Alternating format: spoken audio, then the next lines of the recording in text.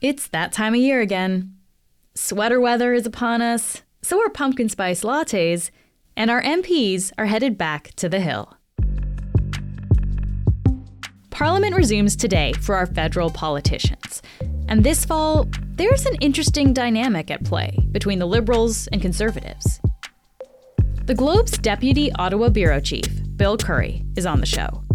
He'll tell us where the parties stand, what's ahead for the leaders, and what issues to pay attention to during the coming session. I'm Menaka Raman-Wilms, and this is The Decibel from the Globe and Mail. Bill, thank you so much for being here today. Thanks for the invitation, and congrats on your Giller Prize nomination. I haven't talked to you since. Thank you so much. That was exciting. Okay, well, I want to talk to you about Parliament, because this is the time of year. Parliament is back, right? And before we get into what to watch, I wonder, Bill, if you can just kind of give us a sense of how things are feeling in Ottawa these days. Like, is there a feeling on the Hill that's, I guess, any different than previous years when Parliament comes back? Yeah, I think the mood is going to be pretty different this week when Parliament comes back, because essentially the landscape has changed pretty considerably based on the public opinion polls. We've had several public opinion polls now showing a pretty wide gap between the Conservatives, who are now have a strong lead, versus the Liberals. You know, for years since Justin Trudeau won in 2015, the polls have never really moved much. They always had the Conservatives and the Liberals in the low 30s. Sometimes one would be a couple points ahead than the other and kind of go back and forth, and not really any dramatic change until just the last few weeks. We've seen the Conservatives jump out ahead. Abacus, one of the more recent ones, had the Conservatives at 41% and the Liberals at 26%. So that's pretty significant. And obviously you take polling with a grain of salt. We're a good probably 2 years away from the next election. But I think what's interesting is that polling does have a real impact on the present, in the sense that it affects kind of the behavior of the actors around Parliament. You're going to see, the Conservatives are going to have, they've got the wind at their back. They might be a little bit more confident, more united. And on the flip side, I think the Liberals are going to be a little bit more nervous. You're starting to see some announcements from the government that perhaps look a little bit hurried, perhaps responding to these polls. So I think the polling, while you take it with a grain of salt, it does have practical impacts on kind of the dynamic of Parliament as MPs get back to Ottawa. Yeah, and let's talk a little bit more in depth about these things that you were kind of touching on there. So what this means essentially for each of the parties. Let's start with the Liberals. They have had a rocky few months, right? There's these ongoing issues around foreign interference that we've talked a lot about. There's a housing crisis, and we are going to talk about those issues a little bit later. But I wonder, what do these rocky few months? Where do they leave the Liberals right now? Yeah, I think Justin Trudeau's finding himself in a situation that is pretty new to him.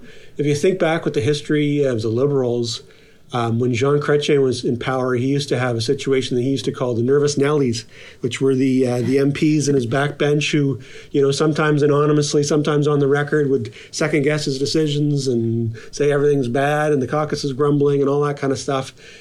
So he always had to deal with that, in part because there was a clear kind of challenger for his leadership in Paul Martin in the caucus and in cabinet. And so, but Trudeau really hasn't had an alternative like that, right?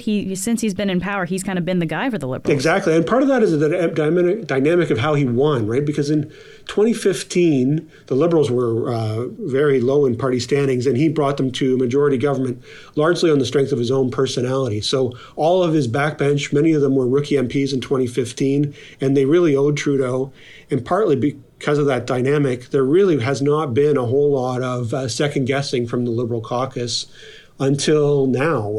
And to the point about the polls, you're seeing that play out in the way that backbench MPs talk. We've seen some anonymous grumbling, but we're also seeing increasingly a considerable number of Liberal MPs who are going on the record to express concern about the direction of the government, about the way the government communicates with the public. And that is new. That's really a new dynamic to the Liberal caucus, and makes this session pretty interesting. When Liberal MPs speak out right now, they're talking about positioning and strategy. They're not directly criticizing Justin Trudeau and saying that he should be replaced by a different person. Can you get into just a couple of little details there when you're talking about these kind of concerns about the direction of the government? What are these MPs referring to? I think one of the most common criticisms that we're hearing from Liberal MPs over the summer has been how to respond to Pierre Poilievre, because Pierre Poilievre, the leader of the Conservatives. Yes, of course, yeah. Pierre Poilievre, he's got about a year now under his belt as the Conservative Party leader. I think his strength in communications is he really likes to do these videos. They're almost nonstop. There's a mix of paid and unpaid advertising. So the unpaid are his YouTube videos, which if you look online, they get hundreds of thousands of views sometimes, and they're really focused on cost of living issues. And they're also spending millions of dollars, over $3 million on an ad campaign to kind of introduce Pierre Poilievre to Canadians. And I guess the common theme you're hearing from Liberal MPs is where's the response from Trudeau and the Prime Minister's office? All right, let me ask you about Pierre Poilievre, Bill, because you mentioned a little bit about this kind of rebranding, these ads that are out this summer. There has been this focus from the Conservatives on kind of reintroducing Poilievre to the public. There was one ad in particular that came out last month that really did introduce like a softer version of him. The glasses came off, right? He's not wearing the suit and tie that we're used to seeing him in. That ad was even narrated by his wife, which is an interesting move. Who is Pierre Poilievre? Many know him as the common-sense leader the country needs. His schoolteacher parents know him as the boy they adopted and raised in their modest home in the suburbs of Calgary. His dad knows him as the son he took to early morning hockey games. Can you tell us a little bit about this rebranding, Bill, and what is it meant to achieve? Certainly. Well, I mean, Pierre Poilievre, for those who cover Parliament Hill or those who follow politics really closely, he is not a new actor. He's been around for some time. And his persona, for those who know him, he's always been known as kind of an attack dog. He was the one, when Stephen Harper was Prime Minister, he was the one who would really go on the attack against the other parties. And I think now that he's leader, they're trying to soften that a little bit. The party is trying to broaden his appeal. And so, as you mentioned, there's some aspects of that are physical. You can see he's changed his glasses. He's dressing a little bit more casual. You can also see it in his speaking style. He is speaking a little bit more slowly and deliberately. He's trying to smile more. And then I think the issues where he's getting some traction is just talking about cost of living. His message in terms of delivery is changing, and he is pretty deliberate in sticking to the topics that are of most concern to Canadians. I also, of course, want to ask you about the NDP and their leader, Jagmeet Singh. The NDP has this supply and confidence agreement with the Liberals, which, of course, means that the NDP has agreed to support their minority government as long as they get some of their priorities met in return, right? So Bill, what will the NDP be looking for in this upcoming session? Right. So the NDP has, of course, this supply and confidence agreement with the Liberals where they are agreeing to keep the Liberals in power as long as they work through this kind of to-do list that the NDP and the Liberals worked out. And one of the main ones on there is dental care. This was a plan to offer subsidized dental care service kind of geared to income. And it had a phased-in timeline. Part of it is already in place for young children. The age category is going to go up. It's going to be expanded to seniors. And eventually by 2025, it's going to have an even broader reach. So the NDP, that's pretty important to them. They want to see that continue to be implemented. There's also a pledge in that deal for a national pharmacare law in place by 2023. I mean, that doesn't mean national pharmacare is in place by 2023, but it's kind of a step in that direction. But they've also got to consider, they've got political calculations as well. If the Liberals become increasingly unpopular, or if these trends in the polls hold, it creates some challenges for the NDP. Do they want to continue to be associated with the Liberals? At what point do the pros outweigh the cons, or vice versa? So I thought it was pretty interesting on Thursday when at the Liberal caucus, Justin Trudeau announced some measures, including on housing. He also talked a lot about grocery prices and Competition Act changes on grocery issues and having the grocery executives come to Ottawa and explain themselves. That is something that Jagmeet Singh, the NDP leader, could have said easily. It's one of his favorite topics, is talking about groceries. Yeah, he's been talking about that for months, right? That's been Jagmeet Singh's line. Yeah, and when the grocery executives were before Parliament earlier this year, Jagmeet Singh took the step of actually being one of the MPs on the committee. Normally leaders aren't on committees. He went there and was grilling Galen Weston and the others. How much profit is too much profit? At a time like this, when Canadians literally are saying that they are struggling, how much is too much then? Like for you, is there no limit to how much profit you can make? On the backs of Canadians that are struggling because they can't afford the groceries, there's no limit? So it's one of his favorite issues. So it was very interesting to see the Liberals really trying to, in that announcement on Thursday, copy some of the things that Pierre Poilievre has been talking about, but also echoing some of the concerns of Jagmeet Singh. So clearly trying to keep the NDP on board with the supply and confidence deal that helps his minority government stay in power. We'll be right back. All right, let's actually talk about some of the issues now that will be at play this fall. The biggie, of course, that's on a lot of people's minds is housing. And just last week, CMHC, which is the federal housing agency, they said that Canada needs 3.45 million new homes by 2030 to cut housing costs as the population grows. And that is on top of the 1.7 million homes that are already expected to be built by that time. So, Bill, what will the Liberals need to do to show that they're actually on top of this? Yeah, it's been an interesting dynamic because a few years ago, the last few budgets, there's been a lot of talk of housing, but a lot of the programs that have been announced, like the Housing Accelerator Fund in the 2022 budget, have been really slow to roll out. And so we saw the Prime Minister announce in London, Ontario, the very first piece of funding under that Housing Accelerator Fund for London. So it kind of speaks to yes, it's been on the government's radar as a major issue, and there's been budget announcements, but very slow to roll out. So it sounds like the Liberals are starting to announce some things that they're actually doing on this issue. Can you just give me a sense, Bill, of what the government has said they're planning to do on housing? Yeah, certainly. So the first announcement was about this Housing Accelerator Fund. We launched the $4 billion Housing Accelerator Fund, a fund to build more homes faster. We told municipalities that they could access those funds with bold plans to eliminate red tape. And the premise of that is to give municipalities money to make the zoning changes that are needed that are going to spur development. The idea is to replace a single home with a townhouse or something that might have room for 4 families in a lot that currently has 1. But again, the pace, this was from a program that was announced a couple of years ago. And why is this slow? It's easier for federal politicians to say there should be more density and older neighborhoods should be transformed to be more dense. The challenge is because you've got municipal politicians and councillors who are much closer to the situation, and they've got to deal with the people who are going to have a large property right next to them, and they might really like their leafy neighborhoods to be exactly as they've been for the last 80 years. So that's the tension. It's easier to say this in Parliament Hill than it is to do it at City Council. What about Poilievre? Does he have a clear housing plan? Well, I think he's certainly been talking a lot about gatekeepers, which really gets into the kind of the municipal issues. It's, again, goes to what we've been talking a little bit about the Housing Accelerator Fund, pushing back against NIMBYism or hurdles.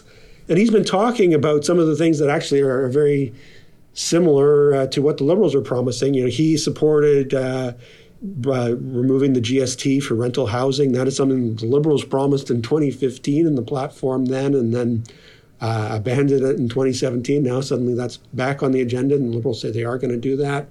Yeah, they were just talking about that last week, of course. Yeah. Pierre Poilievre, some of his videos, he's been, he did one that was pretty effective where he was in Calgary outside of a transit stop showing all of the apartments that were around there and talking about his university days, how he could live in an apartment with his father and take the public transit to his university courses, and that's the kind of thing that needs to be done. But there's a flip side to those kind of videos. it kind of shows like transit-oriented development is nothing new. If they were in the backdrop of his video because the city of Calgary has been doing that for some time. It's already there. Yeah, like these are not new ideas. The idea of building apartments near transit stations, it's, any urban planner would say that's the thing to do, and pretty much every government at all levels are already on the record saying that this is their plan. It's where the issues are pace and level of aggressiveness and actually getting things done. And so on that front, I think that's where there's definitely traction in Pierre Poilievre's criticism of the Liberals. Bill, another issue that I think might not be so obvious to people, but I know that you're keeping your eye on, is the digital services tax. What exactly is that? There are these large global companies like Google and Facebook and Spotify that operate in Canada, but the concern is that not enough tax is being collected on their business activities that occur in Canada. So Canada has said that it is going to move ahead with one of these digital services taxes. But while they've been talking about this for a few years, there's actually been these global talks at the OECD that have been going on for some time with the goal of having everybody, all the main countries in the world, kind of go at this at the exact same time. And they were supposed to do that a couple of years ago, then they had a delay, and then there's been another delay. And this summer, at the most recent global talks on this, Chrystia Freeland, the finance minister, essentially said, enough's enough with this latest delay. We're going to go ahead on January 1st, 2024. And this has generated a lot of concern in the United States from the U.S. government there, because a lot of these companies, whether it's Apple or Google or Facebook, they tend to be based in the United States, and they really don't want Canada to go this alone. So Canada's kind of saying, we might go rogue here and do this on our own, even though the other countries might not do this at the same time then. Exactly. And it risks becoming a major trade issue with our biggest trading partner, obviously, in the United States. So, and can you just spell this out for me, Bill? Why could this be a trade issue here? Well, the U.S. would feel that Canada is unfairly targeting American-based companies and is acting unilaterally outside of the global trading order, and so then it could retaliate on the trade front. Essentially, if one country feels the other is not being fair on trade, then that tends to lead to challenges or rebuttals in terms of other protectionism coming the other direction.